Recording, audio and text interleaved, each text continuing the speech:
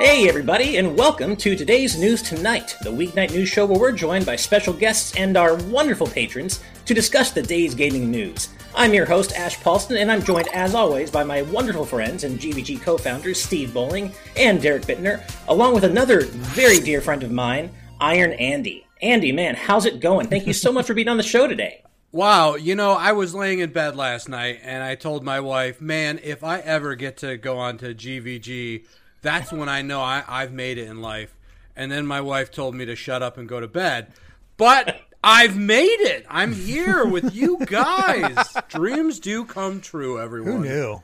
Well, it's our dreams that are coming true to today, man, because you are here with us. We're so happy to have you here. And now, I don't just want to hazard a guess. I'm guessing maybe the reason you go by Iron Andy is possibly, maybe, because of your Iron Man fandom, as evidenced by the Iron Man helmet in right next to you.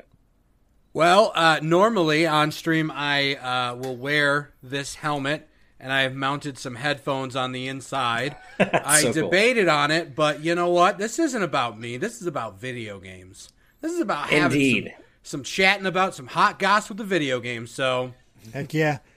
I could just imagine you putting on that helmet while playing Iron Man VR. Like if you put the VR glasses on and all that. It's not possible. I've tried. I can't get my VR headset to fit in there. I hope you at least wear that every time you play Marvel's Avengers, though. You have to wear that every time you play Avengers, right? Yes. And all my other characters are pretty low ranked, except for Iron Man, who's of course jacked into the sky. Nice. Jacked into the sky. Well, on that note, we do, as always, have a sponsor for today's episode, and that sponsor is today Chip Damage Mike, who says, "Hi, my name is Mike, and I win all my fighting game matches via Chip Damage. I am also plagued by being interested in too many things. Movies, comics, manga, anime, video games, toys, and all nerd culture have their hooks firmly embedded into my brain, and I just want to talk about it. Over on my channel, Chip Damage Mike, we look at rare, weird, and valuable games on all platforms, ranging from oddities like the Neo Geo Pocket to the big ones like the PS4. I'll also be going over toy releases from companies like First 4 Figures, Figma, and Kotobukiya, as well as discussions on where to start on big franchises like Yakuza and Final Fantasy. I want this channel to be a positive force where enthusiasts and collectors come together over their shared love of nerd media and culture. So get hyped, and please click on over and subscribe to Chip Damage Mike on YouTube, and let's have some fun." In addition, in celebration of Godzilla vs. Kong's release today, they recently released a video on Godzilla collectibles ranging from video games to official Godzilla whiskey. I had no idea that existed. What? I added that. That is not Chip Damage Mike. Also, please look forward to a video on which PlayStation Network games to download before the PS3 and Vita shops are closed. So thank you so much for your sponsorship, Chip Damage Mike. We just appreciate you so much. And I'm going to, as always, post a link to your channel in the chat right now.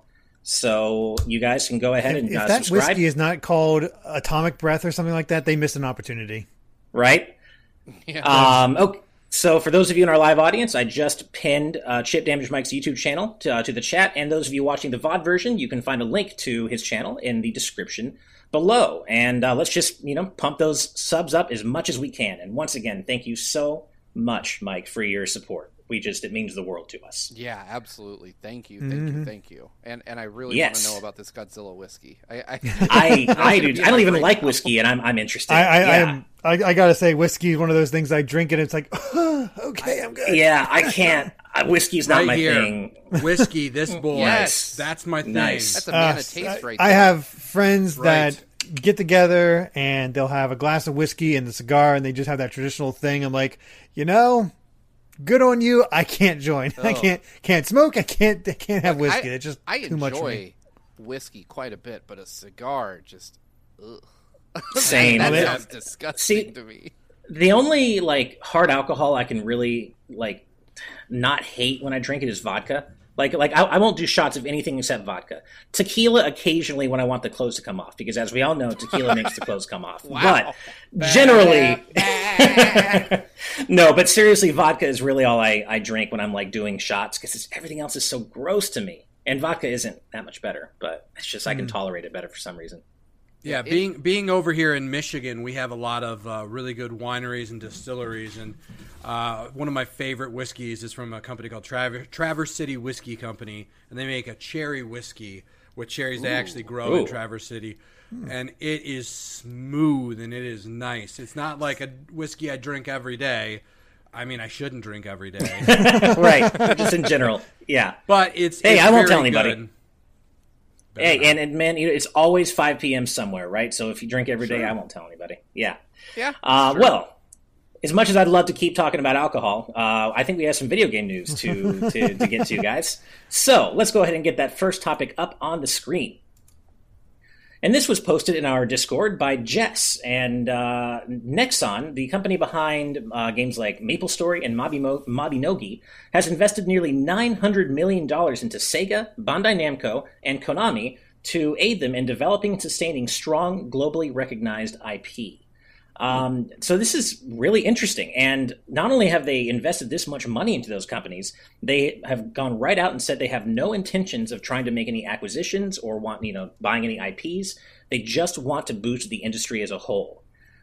I want to believe them at their word. I don't have any reason not to, but that's a lot of money to invest just for the health of the industry. How are you guys feeling about this? I mean, it feels like a huge PR gain. Like, that's the only thing I can think that they'd be getting out of it. Yeah. I mean, I used to work for Nexon. I was a low level. I was a GM, like entry level employee for a year or so. I was a GM for MapleStory and Mabinogi. It was a good enough experience. I had no complaints about the experience, but I know they have gobs and gobs and gobs of money. They're wildly successful, but yeah, it's a great PR grab, like you said, Andy. But beyond that, it does seem to really be what it says it is on its face, just an investment for the good of the industry. Well, let's be real though. You invest to get a return, right? I mean, it's not it's not a loan without terms. It's not like they just gave them money. They invested in those companies. So I mean, the cynical business reason is that they want them to do well so that they get that money back and then some. When they eventually sell off whatever their stake is in the company, probably non-voting shares or something like that. I mean, it's not super specific, and there's a very good reason for that. But because you just look at this and normally it's like, oh, that's really nice of them. I do love the idea of Nexon investing just to, they want these guys to do well so that they get that 900 million. Yeah, $900 million. Yeah, yeah, so that they get that back, right? I mean, I wish I had $900 million to gamble with.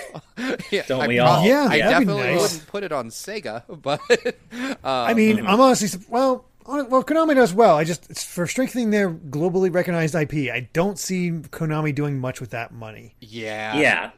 Sega and Bandai Namco, sure. Konami, I'm not so sure. But as the Final Weapon story, which is this is where this story comes from, is finalweapon.net, they do mention that this move could especially help Sega, who have been suffering losses year after year recently. Especially in the light of having to restructure recently. So hopefully this will help Sega out. But as you said, Derek, I don't think Konami's going to do much with it. The interesting thing is, as much as I love, and I do love Sega still. When I think people that respect their IP, like Sega and Konami, are close to the bottom of that list. I mean, Sega ignores 90% of all their IP, and Konami ignores more like 99% of all their IP. Right. Yeah. Maybe the CEO of Nexon was as upset with them as we are, and he's like, I'm just going to give them millions and tell them to make something, for God's sakes. Make me Castlevania. Right. Make me Silent Hill. I don't care. Just make it. I know. Well, speaking of their CEO, his name is Owen Mahoney, and this is what he had to say about the investment. We believe companies with strong, well-managed global IP are often overlooked and undervalued in a market that is narrowly focused on introductions of new IP.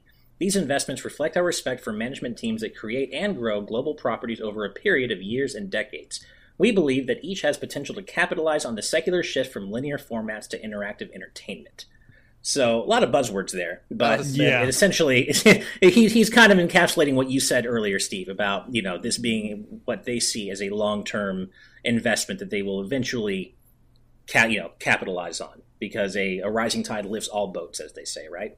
Yeah, I imagine that this was just he had his chief marketing officer in the room with him when he was on the phone with Sega, and he's like, "I gave you millions, make Sonic Mania 2," and then just hung up the phone. He's like, "Yeah, that sound good. Like I'm a nice." He just really wanted a very certain game from each company. It's like, all right, I need Pac-Man World 4, I need Sonic Mania 2, and I need new Castlevania. Just get on it. Yeah, right. He's like, I've essentially funded development of all three. Go get to work. Exactly. Yeah. But hopefully all three publishers or developers can make good use of this investment. As you said, Derek, I don't have much hope for Konami, but at least the other two, hopefully we can see some cool stuff. Bandai Namco, use this to bring back Klonoa, please. Probably should not do that because it won't go anywhere. But you'd make me happy. Whatever that's happened important. to Klonoa Encore? That is the question. Right? Where is that thing? I mean, even if it is just a port of the Wii remake of Klonoa, it's still something. So yeah. All right. Well, let's go ahead and move on to our next story. Kind of a series of stories, actually, regarding Niantic's new Pikmin mobile game. Yes. All right. So this kind of series of stories was posted in their Discord by Mole, Dan Entwistle, and Lucas. And let's go ahead and start with the fact that the Pikmin mobile game is now being tested in Singapore already. So if you happen to live in Singapore, or can GPS spoof, I guess, if that's how that works, and as if you are in Singapore, you can try this game. And because of that, certain gameplay details have started coming out about the game. And I guess the game doesn't even have a name yet. It's called Pikmin App Early Access still, so it doesn't even have an official name yet. And it sounds as though the main gameplay mechanic has to do with step energy. I guess walking generates step energy, and that allows you to grow Pikmin from seedlings, which you can then name and feed. You can feed them nectar and make them bloom with different flowers. You're naming the Pikmin? That's not a good idea. That's not. Yeah. We discussed this earlier. If and when I accidentally kill my Pikmin, I will be even more devastated. Right? Yeah. So I am decidedly probably the least ardent Pikmin fan here. I'm not super into the series, but of the three of you, who is our biggest Pikmin fan here? I'm a pretty big Pikmin fan, but I'm also a very big fan of Niantic. I'm addicted to Pokemon Go, very much so. My wife and I, at least a couple times a month, we'll like, hey, let's go Pokemon hunting. And it sounds silly, but it's just a nice way for us to get outside and enjoy the fresh air and not be cloistered inside. But I've sunk so many hours into all the Pikmin games that this just sounds like it's going to be a lot of fun. Mm-hmm. It's definitely feels less gamey from this description because, according to the Eurogamer article, it says, in other words, it sounds like the more you walk around your local area, the more you'll encourage Pikmin to grow. You'll also be able to send Pikmin out on expeditions to gather seedlings from places you've walked already.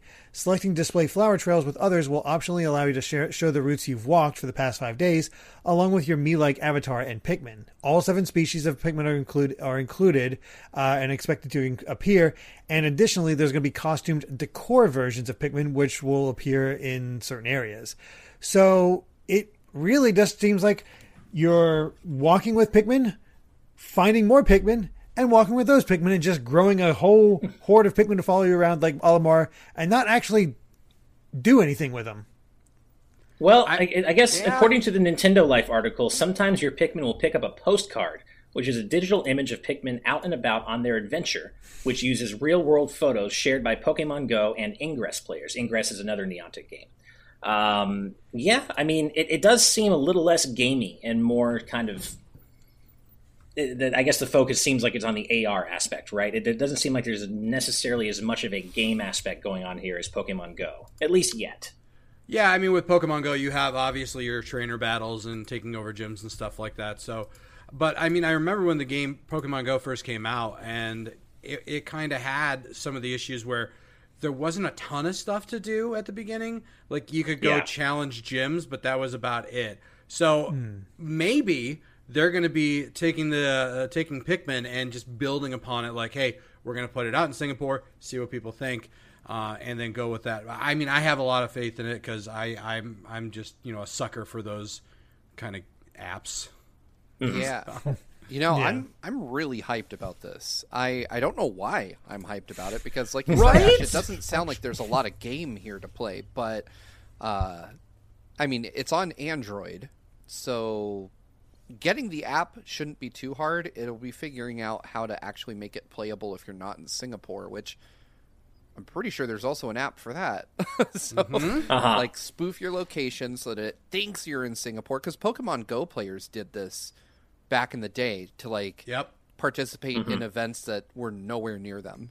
And so I imagine the method would be the same. Yeah. And then I'm not going to lie, man. If I can get this to work, I will be walking around doing whatever it is you do in this thing tomorrow. So I'm excited for this. I think it's just I like Pikmin a bit more than Pokemon, which is probably sacrilege to some of the folks here in the chat, or maybe even here on the panel tonight. But I don't like know, what you like. Yeah, I've always just thought Pikmin were I've felt an emotional attachment to my Pikmin more than I have my Pokemon, and I think that's just I don't know. It's maybe because they feel more helpless. You are using them as cannon fodder, so yeah, quite literally. They must be protected.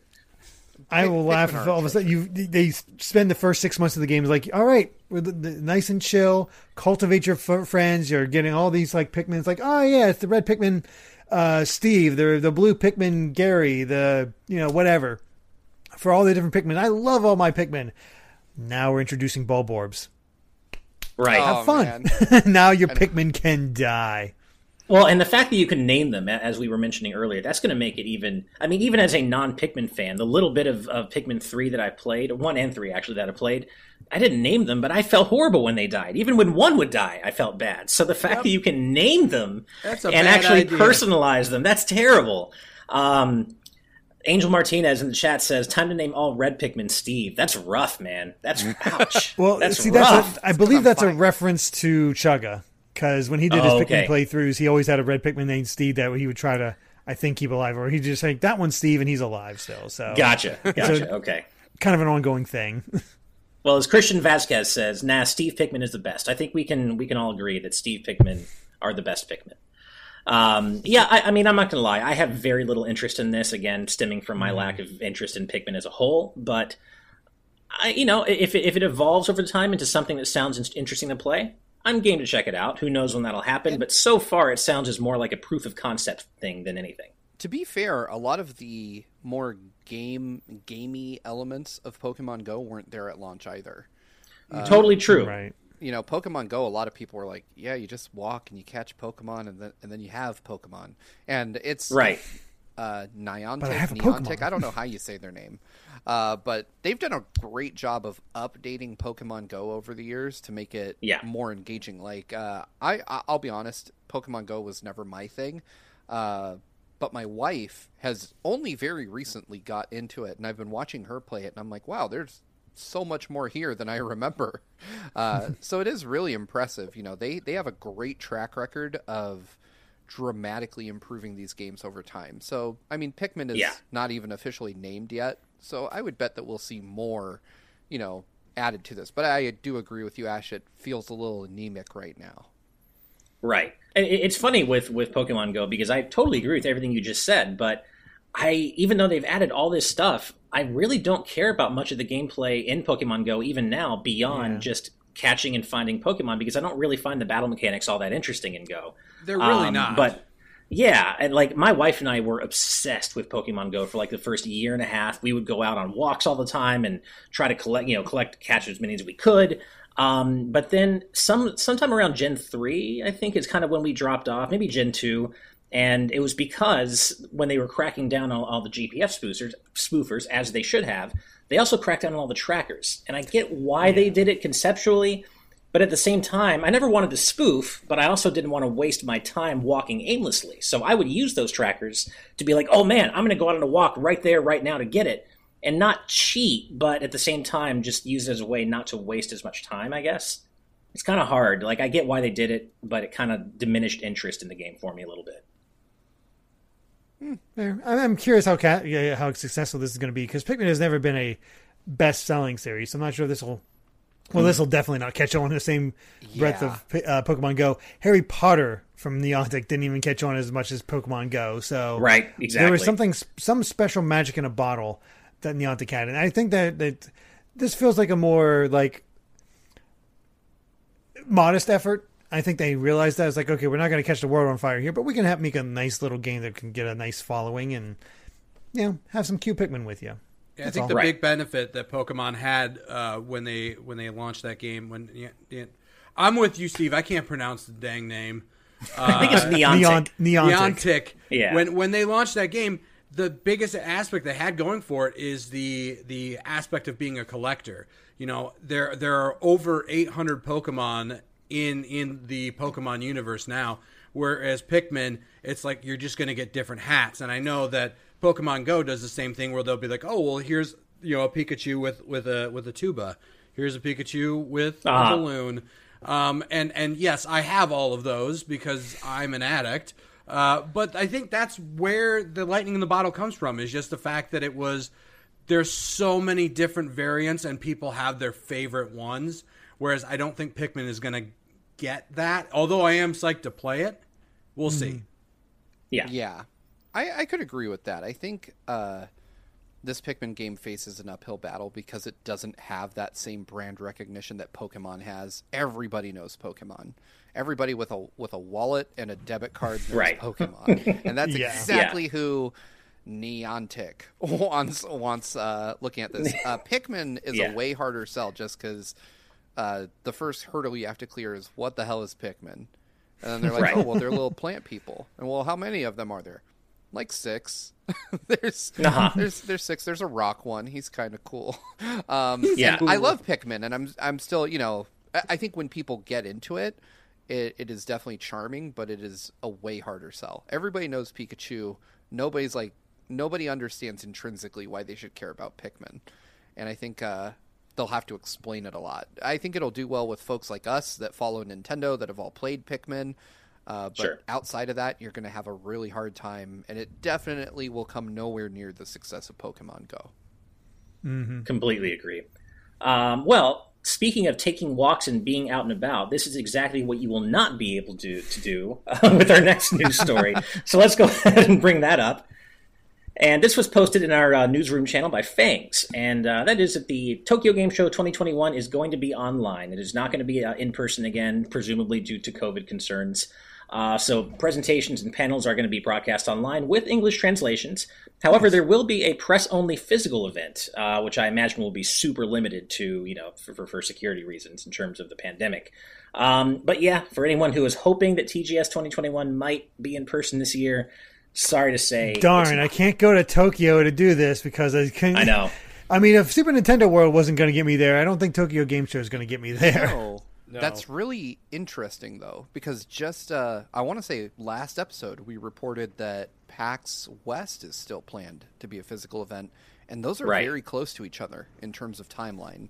Tokyo Game Show is typically toward the end of August, I believe, and PAX West is usually early September, if not late August. Yeah, it's like usually Labor Day weekend, PAX West. Oh, okay. Usually, yeah. So they're very, very close, within weeks of each other, and I don't know. I feel like I always think that the U.S. is like the worst place for everything that's going on, and maybe that's not as true as I believe it to be. But I guess if TGS is getting canceled, I'm not going to hold my breath for PAX West actually happening either. Yeah. Well, there also may be different thresholds of security going on, right, between the two different countries. The U.S., for better and worse, has been a lot more lax about COVID concerns, I would say, in general. Mostly worse, maybe all worse. But, there may just be a difference in the thinking behind what is an acceptable level of risk between something like PAX and TGS in Japan. I will say that I've never been to TGS. I've always wanted to. But I have seen pictures and video, and it is incredible. There's the usual LA siren on my end. It is incredibly packed there. I mean, people are just shoulder to shoulder, and it's just... I've seen pictures, and it's just like, Oh, yeah. No, thank you. Even before this all happened, I'm like, no, I can't do it. My brother has been to TGS twice, and he told me it's just he's like, you just got to be ready to be deeply uncomfortable the whole time you're there. He's like, you will be in a sea of people, and no matter what you're doing, you have to be prepared mentally to be in physical contact with another human you don't know the entire time you're there, because it's always that packed. I'm like, ugh, that sounds and he's like, it's hot. Like they do it during the hottest part of the year in Japan, and the AC's not great, so you're packed just shoulder to shoulder with sweaty ass people. I'm like, that doesn't sound fun at all. I'll take these panels being broadcast in with English translations. We're good. That sounds actually horrible, because I mean, even as someone, we've all done plenty of conventions, and I'm comfortable being around a lot of people in packed spaces, but I've also been to Japan during their summer season, and it's awful. Is miserable. You walk outside. The worst humidity I've ever experienced in my life. Oh yeah, like within 3 seconds of walking outside, you're just dripping in sweat from head to toe. It's disgusting, and I cannot imagine having that in addition to just being shoulder to shoulder with a bunch of other hot, sweaty, smelly people for hours. No, thank you. Especially during a pandemic. Even if the pandemic is receding a little bit, if it is or not, even during whatever, it doesn't matter. I'm good on that. Do you think that's going to change when the vaccines have been distributed to people and the virus isn't really that much of a concern? Do you think that people are going to embrace the convention lifestyle, or do you think that lifestyle is going to change from what it was? Do you think that less people are going to go to it, or? Nope. I think more people are going to go. I think what has happened is that people are so wound up and want to get outside and want to do these things. I mean, I'm experiencing it personally. I really want to go back to E3 and PAX and see all my industry friends. And I think that greedy corporations, being what they are going to capitalize on that like crazy. They're going to say, "Oh, we've somehow found a way to cram even more people into this shit," and show us a handwritten note that says you got the vaccine and you're good to go as long as you give us $900 for the privilege. I fully believe that they will find a way, because the ESA has to be hurting.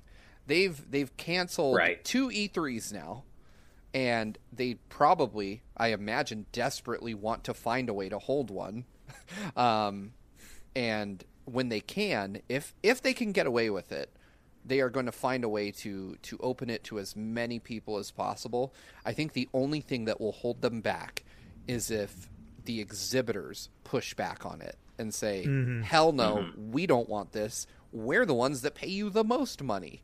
Because Sony, Nintendo, Microsoft, all of them. I mean, Sony and Microsoft have pulled out already, and Sony being as specific as I imagine a corporation would be, saying, we just don't really like the form the show has taken, and maybe if they change it, we'll come back. And so I think what it will take is the people with the biggest wallets voting against that and saying, we want this to go back to media and influencers only, or we're just not going to give you the $9 million we would have given you. And you can just sell that spot to someone else who probably doesn't want to blow $9 million on you either. So, I think that, if corporations have their way, they will absolutely find a way to make these things not only as open as they were before, but denser and more packed, which is just a nightmare. Yeah. And it's hard, too, because, I definitely share what you're saying, Steve, about feeling wound up. I can't wait to go back to conventions. I find myself hoping that PAX West can squeak out this year. But at the same time, I have a real problem with states that lift restrictions too quickly. And, I think we should definitely always be on the side of caution and safety when it comes to this pandemic. So at the same time, I'm definitely against doing this before it really is safe to do so, even though I find myself hoping that we can go this year. So it's a really, something that none of us have ever lived through or dealt with. It's a very tricky thing to deal with. Just gotta hope for the best, but, be ready to not be able to do things for a while still. Exactly. And various people in our chat are saying that they don't really expect conventions to really come back until 2022. And I agree. Yeah. Again, I am hoping for PAX, but I kind of don't think it's going to happen. And the main thing I'm hoping is that we do get MAG 2022. We'll see. But safety first though, and you don't fuck with the pandemic, man, right? Safety first, and if we can all just hold out until it is actually really safe and enough of us are vaccinated to, for us all to be safe, then convention on, man. Let's do it. But going back to Tokyo Game Show, just specifically, it is going to take place from September 30th to October 3rd. So, of course, that'll be when we start hearing some announcements coming out of the show, delivered via online presentations, of course. And there is going to be a press event, as I said. It's going to be at the Chiba City's Makuhari Messe Center, which is the usual home of TGS. But, of course, we don't have any information on how you get into that event, and I don't think any of us are going to be there. So probably doesn't matter to us. Yeah, exactly. I will say I love the idea that we're getting online panels with English subtitles. I feel like this is the most accessible TGS has ever been, and I love that aspect of this. So I'll actually watch it. Sometimes good news comes out of it, but also I'm just curious what TGS is like, and this is probably the closest I'll get for quite some time. Yeah. Yeah, it would be nice if we could all go to TGS in a future year, like in a shared trip to Japan. I think that would be great. But at the same time, though, now that I think of it happening in summer in Japan, I'm not sure I ever want to go, actually, now that I think of that. Yeah. By the way, in the chat, Black Ninja says, "Hey, guys, finally made it to today's TNT. Hope everyone is having a good time." Well, thank you for making it to today's episode. We're glad you're here. Yeah. And, we hope to see you in as many future episodes as possible. Absolutely. Well, let's go ahead and move on to the next story, which has to do with something we talked about, I believe, last week a little bit. So let's go ahead and bring that up. And this was posted in our news channel by Jess. Team Ninja's Fumihiko Yasuda says that he would like to make an open-world or sci-fi game with a focus on action like their previous titles, but probably more importantly to our audience, that he would really like to see Ryu Hayabusa fight against Link and Sephiroth in Smash. Boy, wouldn't we all. Or most of us, I think. I mean, I think that's something most developers say is like... Yeah, exactly. The question you get is like, would you like to see your character in Smash? No shit. Yeah, of course. Is the Pope Catholic? Exactly. Yeah, exactly. I think what makes this a little bit more notable is that Ryu Hayabusa is one of those characters that seems to have a leg up on some other characters. Not all of them, but definitely his name has been thrown in the ring in terms of potential characters that could make an appearance in Smash. We did talk about this last week, I believe, with Kat Bailey, and Yasuda also had mentioned in that interview that he had not gotten an invitation yet. So from Sakurai yet. So now, of course, if he had, he probably wouldn't be able to say so. Definitely wouldn't be able to say so. But my feeling here is that there's not really anything going on with Ryu and Smash or Hayabusa and Smash. I mean, the thing is, I get that Ryu Hayabusa has a pretty strong legacy and that there are definitely people that want to see him in Smash, but I mean, he hasn't been relevant for quite some time. Yeah. Basically, since I don't even know if Ninja Gaiden 3 counts. Basically, Ninja Gaiden 2. Right. Yeah, so, I mean, yeah. I think the majority of people that do want to see him on a Nintendo platform want to see 8-bit Ryu and not the Xbox era remake. Or the Dead or Alive Ryu Hayabusa. And I agree with that sentiment, but I do not know. I'm at a point where I'm hard pressed to speculate on a character because all the obvious choices are gone. Right. It feels like that, doesn't it? Yeah. Yeah. I know. Banjo. Crash, are we? Yeah, he's never going to be in Smash, man. No, it's never going to happen. I feel like Crash has just lost his chance, and I'm never speculating on him again. I feel like we got burned once. Master Chief would be one of the ones I'd really want, like one of the ones that is relevant to a degree that is not in there. But then again, if I'm talking FPS people, Doom Guy springs to mind as someone with a huge legacy who had a massive impact on gaming, who is not in Smash, who also and just think of how cute the team-ups would be with Doom Guy and Isabelle. Oh, man, that's got to happen. True. That's got to, like Isabelle and Doom, they would have to have, unique win poses for beating each other. That'd be pretty great. Yeah, no, I hear you guys. I mean, I agree with you, Steve. Hayabusa hasn't been relevant in a long time. Although, one could make the argument that Banjo-Kazooie hadn't been relevant in a long time at the time they got into Smash. But I do think it's a bit of a different... I think Banjo-Kazooie was a lot higher profile for Nintendo fans in their era than Hayabusa was on the NES. I think the difference is that Banjo-Kazooie are inextricably linked to a Nintendo hardware platform. Like, they were made on the N64, and they kind of both boosted each other's profiles in a way. And I can't think of another character that is not in Smash that has that type of link to Nintendo. Mm-hmm. Yeah, because Ninja Gaiden used to have it, but then, the Xbox games, and that's sort of where its modern legacy began. So it's not really to that degree. Yeah, I think there's kind of an opposing dichotomy here, where you have, as you said, Steve, decidedly most of the people who want to see Hayabusa in Smash probably want the 8-bit NES version, whereas outside of that specific community, modern Hayabusa is probably more well-known these days, and still even then not all that relevant in 2021. Exactly. Yeah, I just, honestly, when I try to think about who the next two fighters will be, I'm at something of a loss. Me too. Yeah, which is kind of exciting, actually, in a way. It's kind of like exciting that all the obvious choices are gone. We got ARMS, we got Xenoblade 2. Where do you go from here? Obviously, you have the most popular, still most wanted characters like Sora, Master Chief, Doom Guy, but all three of those also kind of feel unlikely for their own various reasons. So who knows? Who knows where it's going to go? I feel like it's going to be crazy. Whatever it's going to be nuts. Yeah. Andy, do you have any? Did you play Ninja Gaiden back on NES or on Xbox? Do you have any history with the series? So I played a little bit of Ninja Gaiden when it was out on the NES before. Nice.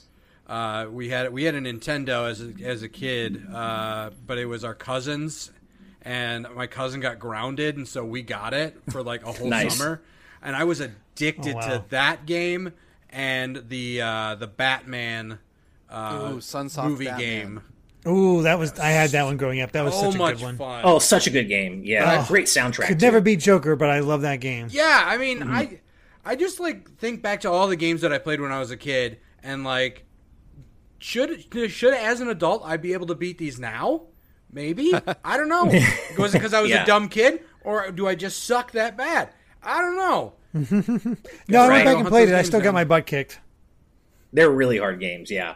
Going back to what Yasuda said about the game he'd like to make, given the incredible gameplay in all the Ninja Gaiden games, but in this case, the modern ones, I would like to see him take on a sci-fi game with Team Ninja's signature action. I think that could be really cool. I mean, we kind of saw that with Metroid Other M.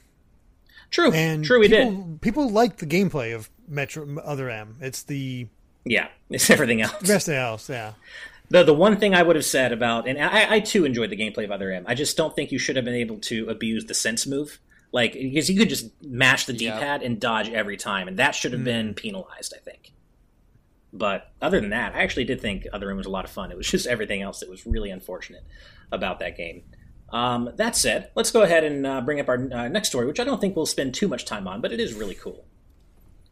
And this story was posted in our News Topics channel by Topaz. So for you fellow video game music fans out there, Bravely Default and Bravely Default 2 soundtracks are out today on Spotify. You can go listen to them right now on Spotify and get some Revo goodness in your ears. And that's about all I have to say about this. These are one really great soundtrack and one what I presume is a really great soundtrack, though I haven't played the game yet, being Bravely Default 2. And I know, Steve, you've played a little bit of Default 2, right? Yeah, I've played a little bit. Neither game really grabbed me much. I want to sit down and play with them, but like we talked about on Monday, just the thought of starting a new RPG that I don't have to make content for is daunting, because I'm like, oh man, I'd love to play 100-hour RPG, but one, there are so many in my backlog now. Which one do I choose? That answer is Dragon Quest XI. But I still haven't beat that. I still haven't beat Persona 5. So Bravely Default keeps getting shifted down the list. But that said, my memory of Bravely Default and Bravely Default 2 is that they have killer soundtracks. And I would absolutely... This is exactly the kind of music I'll listen to when I'm writing a script. So I am probably going to hear the soundtrack for these games before I beat these games. That is enough. A very high likelihood. And I just love the fact that we're getting more and more game soundtracks on Apple Music, on Spotify, on these streaming services, because that's the kind of stuff I like to listen to. And, you know, it's nice to have the type of music I would like to hear on the services I subscribe to. So I'm all for it. Bring them all on. Yeah. I was listening to the soundtrack before we started, and I played the Gongs of Battle like 4 or 5 times in a row, because I was just like, this is a banger. This is a really good track. And then I was like, all right, I need to go give Bravely Default 2 another shot. Like, I played the demo, and I was like, But, you know, I have less of an excuse than Steve does, because he's just a machine. No, it's always been one of those, like, I will get to Bravely Default at one point, but my RPG backlog is huge, and I'm going to be working on it, but just need more time. Exactly. It's just, yeah. I mean, you know, Bravely Default 2, I want to play it, but again, it's a matter of time. And also, I keep hearing that as good as the gameplay is, the story kind of takes a back seat, which is, I really enjoyed the story and characters in Bravely Default, and especially Bravely Second. So to have that aspect be apparently so pedestrian in Bravely Default 2, it kind of makes me feel like I can wait a little bit. At the same time, though, I want to play it because, at least for me, and I know this is, you know, maybe a little fringe, but for me, music spoilers are a thing. I really prefer, especially in story-heavy games, I really prefer to hear like a game's soundtrack in its proper context within the game before I just go listen to the whole thing, you know, outside of that, right? Like, I want to know why a song matters in the context of the game and the story. But I'm also really desperate to hear the soundtrack because it's Revo, and Revo's awesome. We all know Bravely Default 1 soundtrack's amazing. I really want to hear this, but I do have to say I am a little disappointed that apparently Bravely Second is being forgotten here. That soundtrack was done by Rio, and granted, it isn't as good as Bravely Default soundtrack, but it was still good in its own right. And between, you know, that soundtrack being left out here and an infamous now interview with with I think Bravely Second's either producer or director, wherein he basically apologized for the perceived drop in quality from Default to Second, it really feels like Second's being unfairly maligned here when I thought it was the best of the series so far, and it was my favorite RPG of 2016. So, I don't know. It's a shame that Bravely Second seems to be getting written out of history, but at least we do have these 2 incredible soundtracks on Spotify now. Fortunately, Vedran Hotik in the chat seems to agree with me about Bravely Second, which I'm very happy to see. Also, Audoodle asks, are they trying to forget Bravely Second happened? It seems like it, man, and that makes me very sad. Oh, well. Very sad. Yeah. Yeah. Speaking of things that make me sad, we're about to, this next news story. It covers that as well. So let's go ahead and bring that on. And this was posted in our server by CoolDude97. And I'm just going to go ahead and say it right out. If you were looking forward to watching the Mortal Kombat movie reboot in a couple of weeks on April 16th, well, you're going to have to wait one more week because it just got pushed back to April 23rd. So not as bad as it could be. You know, it is just a 1-week delay. It's important to, you know, put that in context. But damn, I want to watch this movie, and I'm so excited. But the official reason given is that Warner Brothers wants to give Godzilla vs. Kong more room to breathe, which, hey, you know what? Yeah, that makes sense. Yeah, I mean, gobs and gobs and gobs of money were spent to make both of these movies. Of course they want to give, you know, Godzilla vs. Kong more breathing room. It makes sense. Yeah. A lot of effort goes into making any film, and with my limited experience working on some independent, low-budget films, I understand that. And there's a part of me that maybe they're still tweaking. Maybe that's not all that's true, because a lot of times they'll still like fiddle and tweak, and especially with this IP, they want to come out strong, and they want to like completely say, hey, we're different than the 90s films. This is a much better version. I like the 90s films. Don't hate me for that. I did enjoy them. But part of me thinks that maybe this is just like, they want a little more time in the edit or something the executives aren't happy with, or I don't know. Possibly. I don't know. I still need to sit down and actually watch Godzilla vs. Kong. I want to try to do that tonight, maybe. Yeah, it is actually. It came out today, right? I believe. Yes, came out today. Yeah. So I'm looking forward to that because I don't know. I've not watched many Godzilla films, but the ones I've seen I've always enjoyed. but I guess I'm easy to please. I don't go in with high expectations for these. I just like, does this monster punch this monster and the action's good? Great. I don't care about anything else. Yeah, that's kind of where I'm at with it. I don't have a lot of latent interest in Godzilla vs. Kong. I've never really cared about either character, but this one Kong specifically Skull Island seems was like solid. a really... I've heard that, and I kind of want to go back and see that, but this movie specifically looks really cool, even if you're not a fan of the characters, in particular. So I kind of want to check it out as well. I'm kind of where you are, Derek. It does seem really cool. Sorry, I either cut off either Andy or Steve. I'm not sure who it was. I don't know. And I love how both of you, I wasn't going to say anything. Maybe not. I thought somebody was going to say something, and I guess not. Cool. As far as Mortal Kombat, I'm looking forward to seeing it. It's like, 1 week, whatever. I can wait. Yeah, it is 1 week. I will say that Kong versus Godzilla, or I know I flipped that, is going to be much better than the original, which I have watched. The fact that they flew King Kong off the island with balloons was hilarious. I did see, my grandparents, for whatever reason, had a copy of that when I was really young, and I remember watching it. And I don't remember much of it, but I remember being heck yeah, Kong won in the end of that one. He's a Kong fan, huh? I don't know who I'm rooting for in this one because I like both, and I just realistically, Godzilla has it though, especially if you've seen the end of King of the Monsters. Like, my God. Oh, really? Is it? Are their power levels that different in terms of? It feels it. Well, the thing is, Kong I think has agility on his side. Sure. Yeah, Kong is faster, but Godzilla has radioactive breath, and he seems physically stronger. I mean, he's also got the homie Space Godzilla, if you want to get down into everybody's predicted it. I have not seen the movie, so I have no idea if this is a spoiler or not because I'm just guessing. But these types of movies usually have this versus this. Great. They're going to fight a third threat that shows up and they have to team up together. Or that third threat is controlling one of the two. So... Right. That's gonna be it. What is Kong's main villain? Like a white dude, isn't it? like a Mothra, and then a white dude with a tranquilizer gun. Racist. And they're like, well, no, in Skull Island, it was a black dude. It was Kong versus Samuel L. Jackson, which I mean, to be fair, I would put my money on Samuel L. Jackson in just about any. Yeah, mine too. Yeah.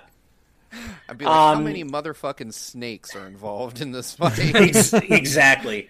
I will say that I am comfortable with believing Warner Brothers at their word here because I'm looking at the news story in Variety, and apparently Godzilla vs. Kong has already made $121 million at the international box office. Wow. It's right, awesome. And it's done especially well in China and generating $70 million on its opening weekend alone. So that might be even better than King of the Monsters, so that's...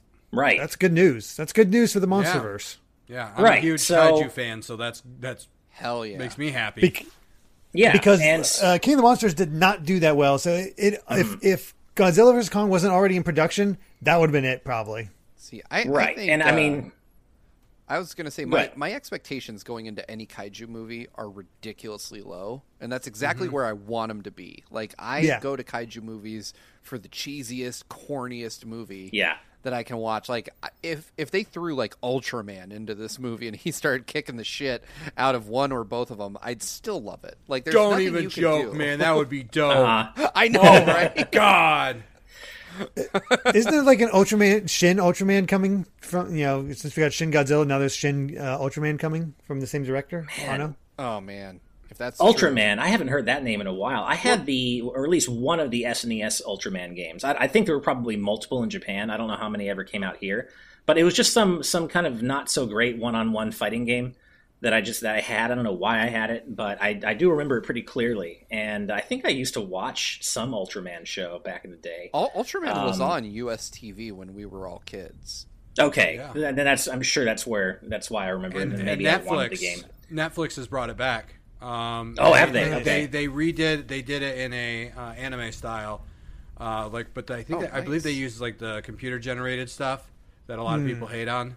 So, and our dude will point out, we got to get Jet Jaguar in there, and then Godzilla's signature Jet Jaguar. Oh, this is a fun day for me. There's no scenario where adding more kaiju to a kaiju movie makes it worse. Right? It just keeps getting better. Throw Goemon Impact in there. I don't care. Hell yeah. What was it? I think it was Godzilla 2000 where it was right after we put out the Matthew Broderick version, as in Americans. And they were talking about that Godzilla, and they were like, oh, the Americans think it's Godzilla, but it's not. And they actually had Godzilla fight him, and anytime that Godzilla was on screen, they played Sum 41 music. That was their idea of what America was. I think that's Godzilla Final Wars. Yes. They made a point of, because they referred to it as just Zilla, and they made a point of it to render it in CG rather than actual use the, typical suits.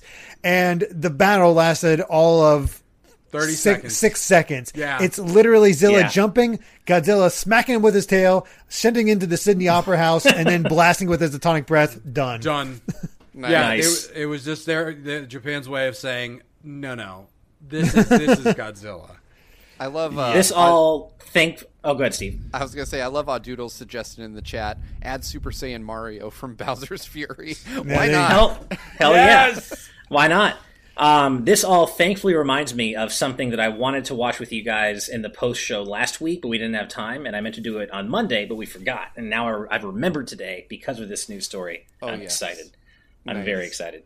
Nice. So if Godzilla vs. Kong is already doing as well as it is, why give it room to breathe? If it's Mortal Kombat's going to do very well within its own right. So as much as I don't want to wait another week, it does make sense, and it gives us more time to prep for an eventual Mortal Kombat discussion, which I'm willing into existence. Exactly. Yes, absolutely. So this was just slightly unfortunate news, but this next news story is deeply, genuinely bad news. So let's go ahead and get that up on screen. And this was posted in our server by Lucas and Cream Basics. And essentially, according to The Gamer, PS Vita developers found out about the impending PS Vita PlayStation Store's closure at the same time as the public. Which, I'm already... I know how upset we all already are at Sony for the fact that these stores are closing at all. But that's so scummy, man. That's that they got no advance warning ahead of the public. That just... leaves such a bad taste in my mouth. Wow. And I've seen some really shitty takes on Twitter and Resetera about, they're PS Vita developers in 2021, so they really should have known better.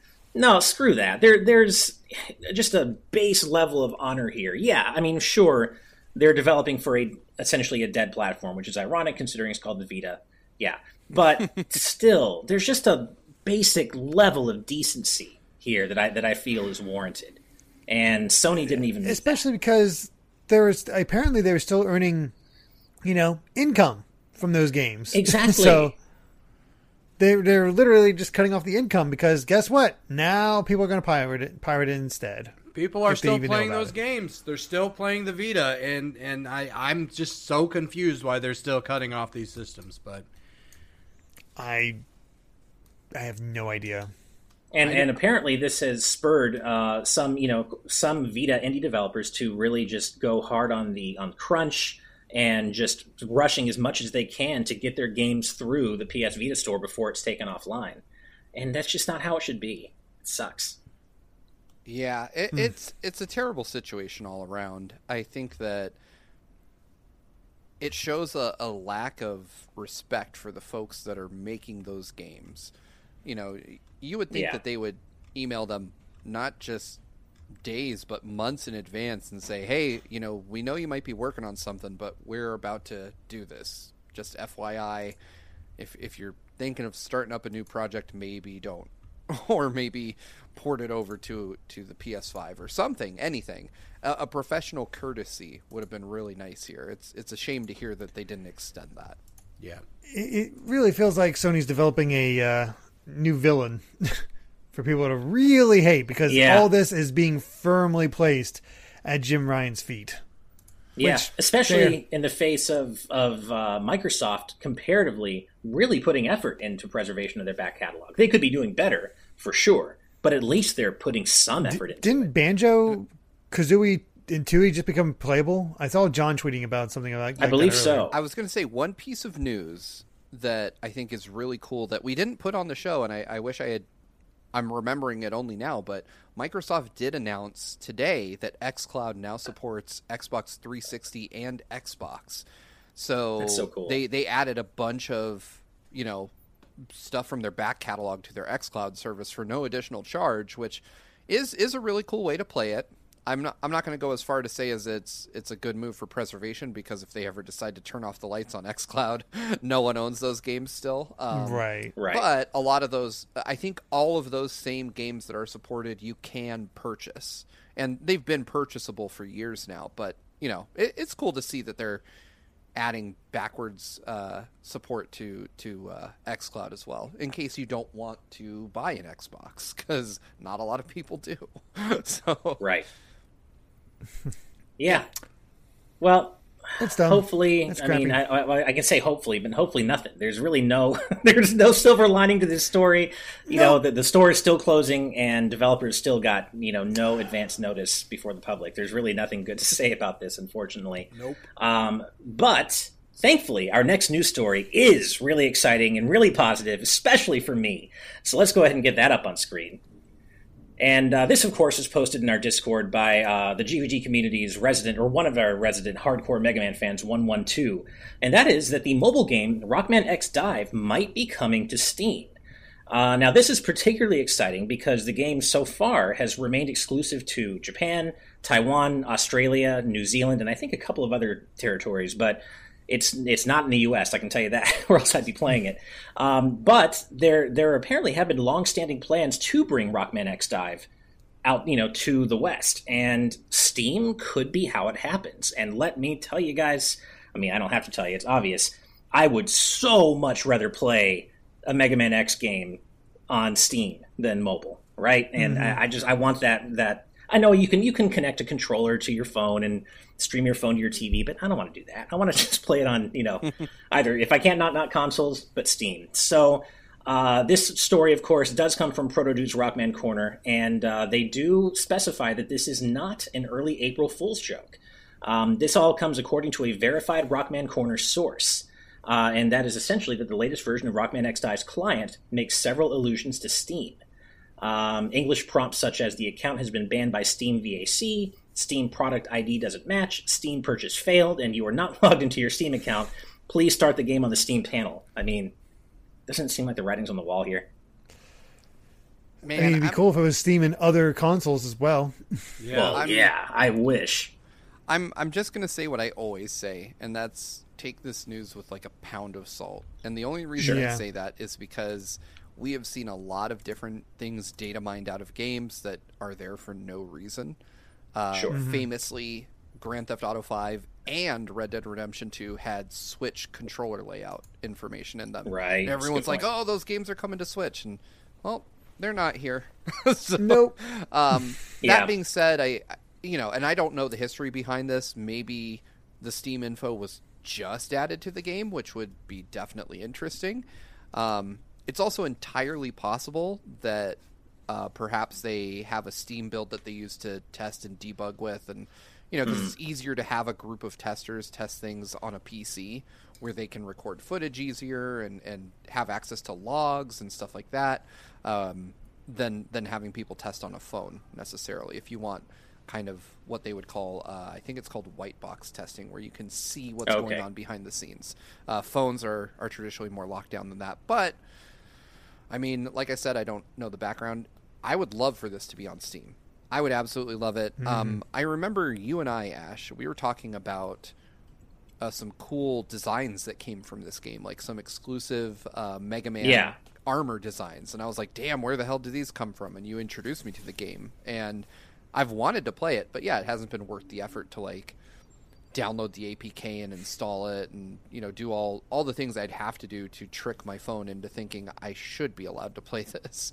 Right. So if it comes to Steam, I will absolutely pick it up and check it out, even though I don't know much about it. But hell, it's anytime a new Mega Man game comes out, that's good news. So hopefully this is, hopefully we find out tomorrow that this is actually coming. So actually, on that note, in addition to this, the game potentially coming to Steam, the Rockman X Dive, I believe it's a Twitter account and website, have kind of hinted at the next big update to the game that's coming in April, which might add an AR mode. And you can look at this on the website right now, where you can actually see like X running around in augmented reality. And we were talking about this before recording, Steve. It is, of course, worth noting that this news is dated for April 1st, so this could all be one big April Fool's joke, at least in terms of the AR part. Who knows? But as I understand it, it is not an April Fool's joke. So who knows? It might be, but I'm not really into AR stuff anyway, and even as a giant Mega Man fan, I'm not sure this would really get me to super embrace it. I'd probably try it once and never do it again, but, kind of cool to see X in augmented reality. So I'm looking at this site, and I love this, that apparently one of the things that are like introducing... I think I know where you're going with this. Is a Mega Man Volnet alt, where it's bad Mega Man Volnet. Basically, in that game, you could be a jerk by like kicking dogs, destroying property, going to the grocery store to buy adult books, and you could just completely tank your reputation. And it causes Mega Man's armor to become darker and darker. And they have artwork here of Mega Man Volnet where it's just him with shades and a suitcase, and he's just like with dark armor, just like, yeah, I'm bad. See, it's so great. I love it. As a Legends stan, I love it so much. This is why I'm skeptical, though. Like, I really can't believe that that's a real thing. I want it to be. I absolutely want it to be. They made bad box art Mega Man. I could give that a... That's fair. Let me help. I mean, and I have to say, I can see why on its face you might not, you might think that could be evidence of this all being a big joke, Steve. But I have to say, there are a lot of playable characters in Rockman X Dive that have never been playable in previous games that you wouldn't expect to see here, like, CL and Copy X. And so in terms of the range of playable characters that's already in this game, I gotta say, Bad Mega Man doesn't seem that far-fetched to me. I mean, this game has gone really hard on the fan service. I think Mega Man kicking dogs and buying porno, though, is where I'm Wait, kind of buy like, porno? Really, though? Yes, that's how that's you get part bad of Mega Man ratings. Legends. Mega Man. Yeah, exactly. He's very naughty in that game. He can also walk in on roll changing, I think, in the bathroom, but I don't know if that actually affects your... perv. I don't know if it changes. I just know that in the second... It's possible to do in both games. I just remember in the second game that after you do it, he does a victory pose where he's... he does. I think that happens in the Western version, too, if I remember correctly. I've done it! Yeah. So, I mean, I feel like this could all be real. I don't think Bad Mega Man being playable is too far out of the realm of possibility with the characters that are already in Rockman X Dive, but if it is an April Fool's joke, it's a really good one. But I do hope it's real. I said I'll give you that. Juan in the chat asks, is the green biker dude from Mega Man X2 playable? I don't think so. He should be. It wouldn't surprise me if he was, but I don't have a list of playable characters in front of me, but it is quite extensive. Ditto M. Rolla is not his sister in the Legends series. That's important to specify. They are not related in Mega Man Legends. They are not related at all. whatsoever. Yeah, if anything, they're each other's love interests. There's kind of like a bit of a romantic connection between them, but they are not brother and sister. In raised together, but not siblings. Yes, raised together. Yeah, exactly. So let's make that very clear. So go ahead. Childhood friend. That's the best way to put it. Exactly. So here's hoping at least the Steam thing I hope is real, because I really would like to play this game on a format that isn't mobile. But we'll see. In the meantime, let's go ahead and move on to our final news story of the day. All right. And this was posted in our channel by Fangs. And good old Cyberpunk 2077 is back in the news today. And apparently CDPR has, quote-unquote, reconsidered and possibly canceled Cyberpunk's multiplayer plans. Now, I can't say I'm surprised, given just the complete shit show that was Cyberpunk's launch. However, I will say that I was not aware of any such multiplayer plans in terms of what form that was going to take. Steve, I know you play the hell out of this game. Are you familiar at all with what this multiplayer was going to be? I am. The article makes some weird assertions that it was going to be like a standalone game, but that was kind of your typical corporate PR bullshit. Cyberpunk was planned to have a multiplayer add-on. Similar, I mean, they never showed it or really talked in great detail about it, but it was thought to be Cyberpunk's take on GTA Online, just getting people into Night City, which I agree, on its face, pre-release sounded really cool. But the problem is that Night City just doesn't have things to do. Like, you can't just walk around Night City and find stuff to do. So they would have had to dramatically flesh out Night City and give you, like, I don't know, places to go, actual objectives. I mean, it is very clearly a single-player, story-driven game.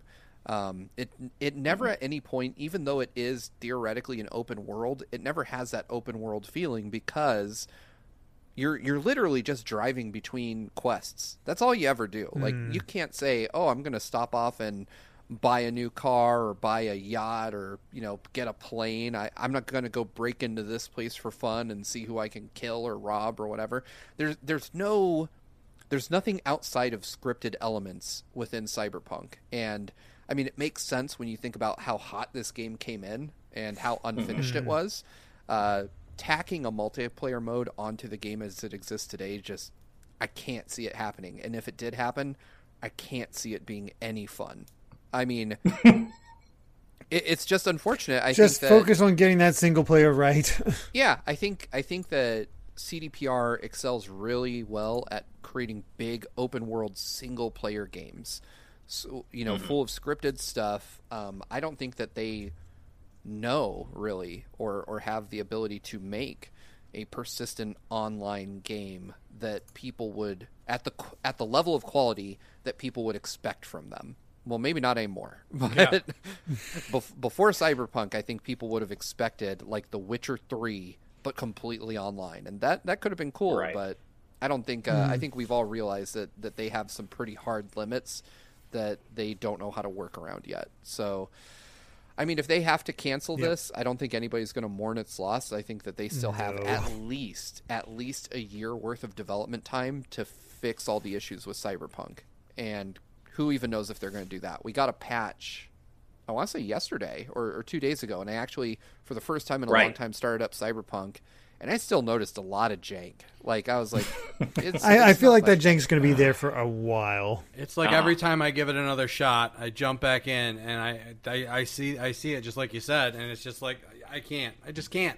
I lose interest in the story because of all the crap that's going wrong in the game. You know, floating chopsticks and people T-posing and their pants falling off. And that's so bad. Why? Well, the funny thing is, I feel like, at least... So, I've only played maybe 20 minutes of the update. But, you know, I recently got a brand new computer. And so I was like, oh, man, I should throw Cyberpunk at this thing and see how it works. I had played Cyberpunk fairly extensively on the old computer. And yet, somehow, it felt like it performed worse than it did pre-update. So, like, I had never noticed texture pop-in on the PC version. I'd seen it plenty on PlayStation, but I was driving along, and the game was running noticeably smoother, which I'm going to blame on the expensive hardware it's running on and not on the game being better optimized. But then, as I was driving, like, elements of the street just started to render in front of me as though the computer couldn't handle what the hell was going on. I was like, nope. I'm done with you. Alt F4, baby. I'm out. Like, it was so sad. The amount of hype around this game, and then I wanted this to be like my game of the generation, and man, it's so far from it. It's unfortunate because I think there is the beginning of a really good game. Just the folks working on it didn't get the time they needed, and people got greedy, and shit happens. Oh well. Well, we've got a really important message in the chat from JC saying, will they release Cyberpunk before the PS3 store closure? Nope. I don't know. No. Yeah, I'm guessing not. You won't be able to play it on your PS3. Sorry. Yeah, right. That's how I read that. Romsky113 also says, I mean, it kind of is a game of the generation, just for all the wrong reasons. You know what? That's a really good point. Yeah, that is true. Imran, our friend, posted on Twitter recently a very similar to JC's question. He actually tweeted, "Will CDPR manage to get Cyberpunk on the PSN before the PS4 store closes?" I mean, that's a valid that's question even better. Too. That's also yep. It sure is. I kind of feel like that's just going to get canned altogether. I don't think they're going to even try to release it on PS4 at this point. No. Honestly, and I Xbox One. I think that they're still beating that dead horse because they recently released a statement saying they're hopeful with this most recent update that, like I said, came out 2 days ago or so, that they are getting closer to having it reinstated on PSN. And they do mention very specifically, I have not dared to try it. Hopefully there's a YouTube out there braver than me that will. They said it performs much better on base PlayStation 4 and Xbox One, but what that even means, who knows? All right. Okay. Sure. I mean, I hope Mega Man Legends 3 will come out someday too, but, I'm kind of realistic about what that hope actually means. But, I do hope really that maybe this can work out for the base versions of the systems, just so, people who really want to play the game on those platforms can. So hopefully that can happen. But that does bring us to the end of the news for today. Now, Andy, because you're one of my good buddies, I already know that you are a supremely talented entertainer, content creator, animator, everything else. But for those of us who aren't lucky enough to, have you in their circle of friends, can you please tell them where they can find you on the internet? I would be happy to, Ash. I just dropped a new YouTube video today over on the Iron Andy YouTube channel, and it is called Roscoe the Potato Man, and it is very, very funny. If you love animated potatoes, you're going to love that one. Also, I stream a few days a week on Twitch at Iron Andy, and I'm also on Instagram at Iron Andy MK85. Because I'm such a dork, I picked out a favorite armor from the MCU. Hell yeah. Nice. Well, we're all dorks here, so that you're in good company. And also, you just recently, your YouTube channel just recently became monetized, right? Yes, I'm a big boy. Awesome. I'm not as cool as you guys, but I'm getting there.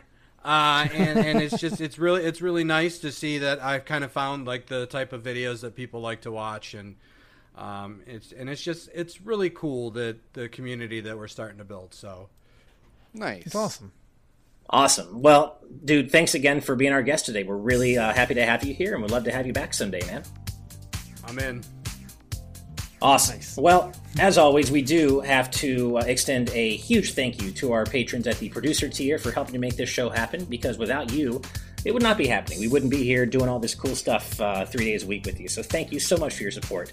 But in addition, a massive, massive thank you to our patrons at the executive producer tier and above. And those fine folks include Jared Edinger, Brandon Bovia, Rob Arman X, Dan Entwistle, Z Patty, Hyrule Hermit, Sky Blue Flames, Adam O'Sullivan, Richard Herrera, Michael Phone, Floating Mew, Aiko Carroll, Christopher, The D-Pad, Vesmio, Waffle King, Nick Waterman, Jesse M, aka Kitty Kongfax, Angel Martinez, Vedran Hotik, Macalau, John, Joshua Hunter, Evernight Studio, Benny Yao, Shadow the Cat, Azran127, Kinrule09, Jake Pelka, Geller, Joseph Rutkin, Titus Malvolio, Charlie Bird, Lucky Wonderfish, Top Dog 23100, Young Ben Kenobi,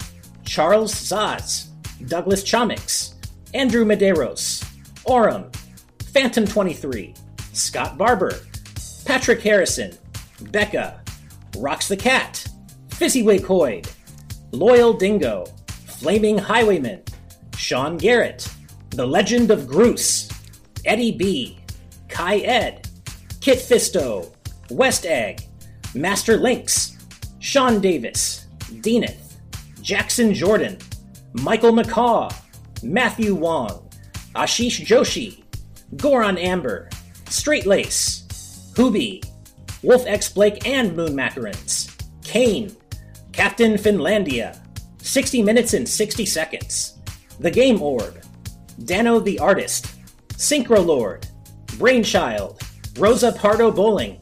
Hi, Mom.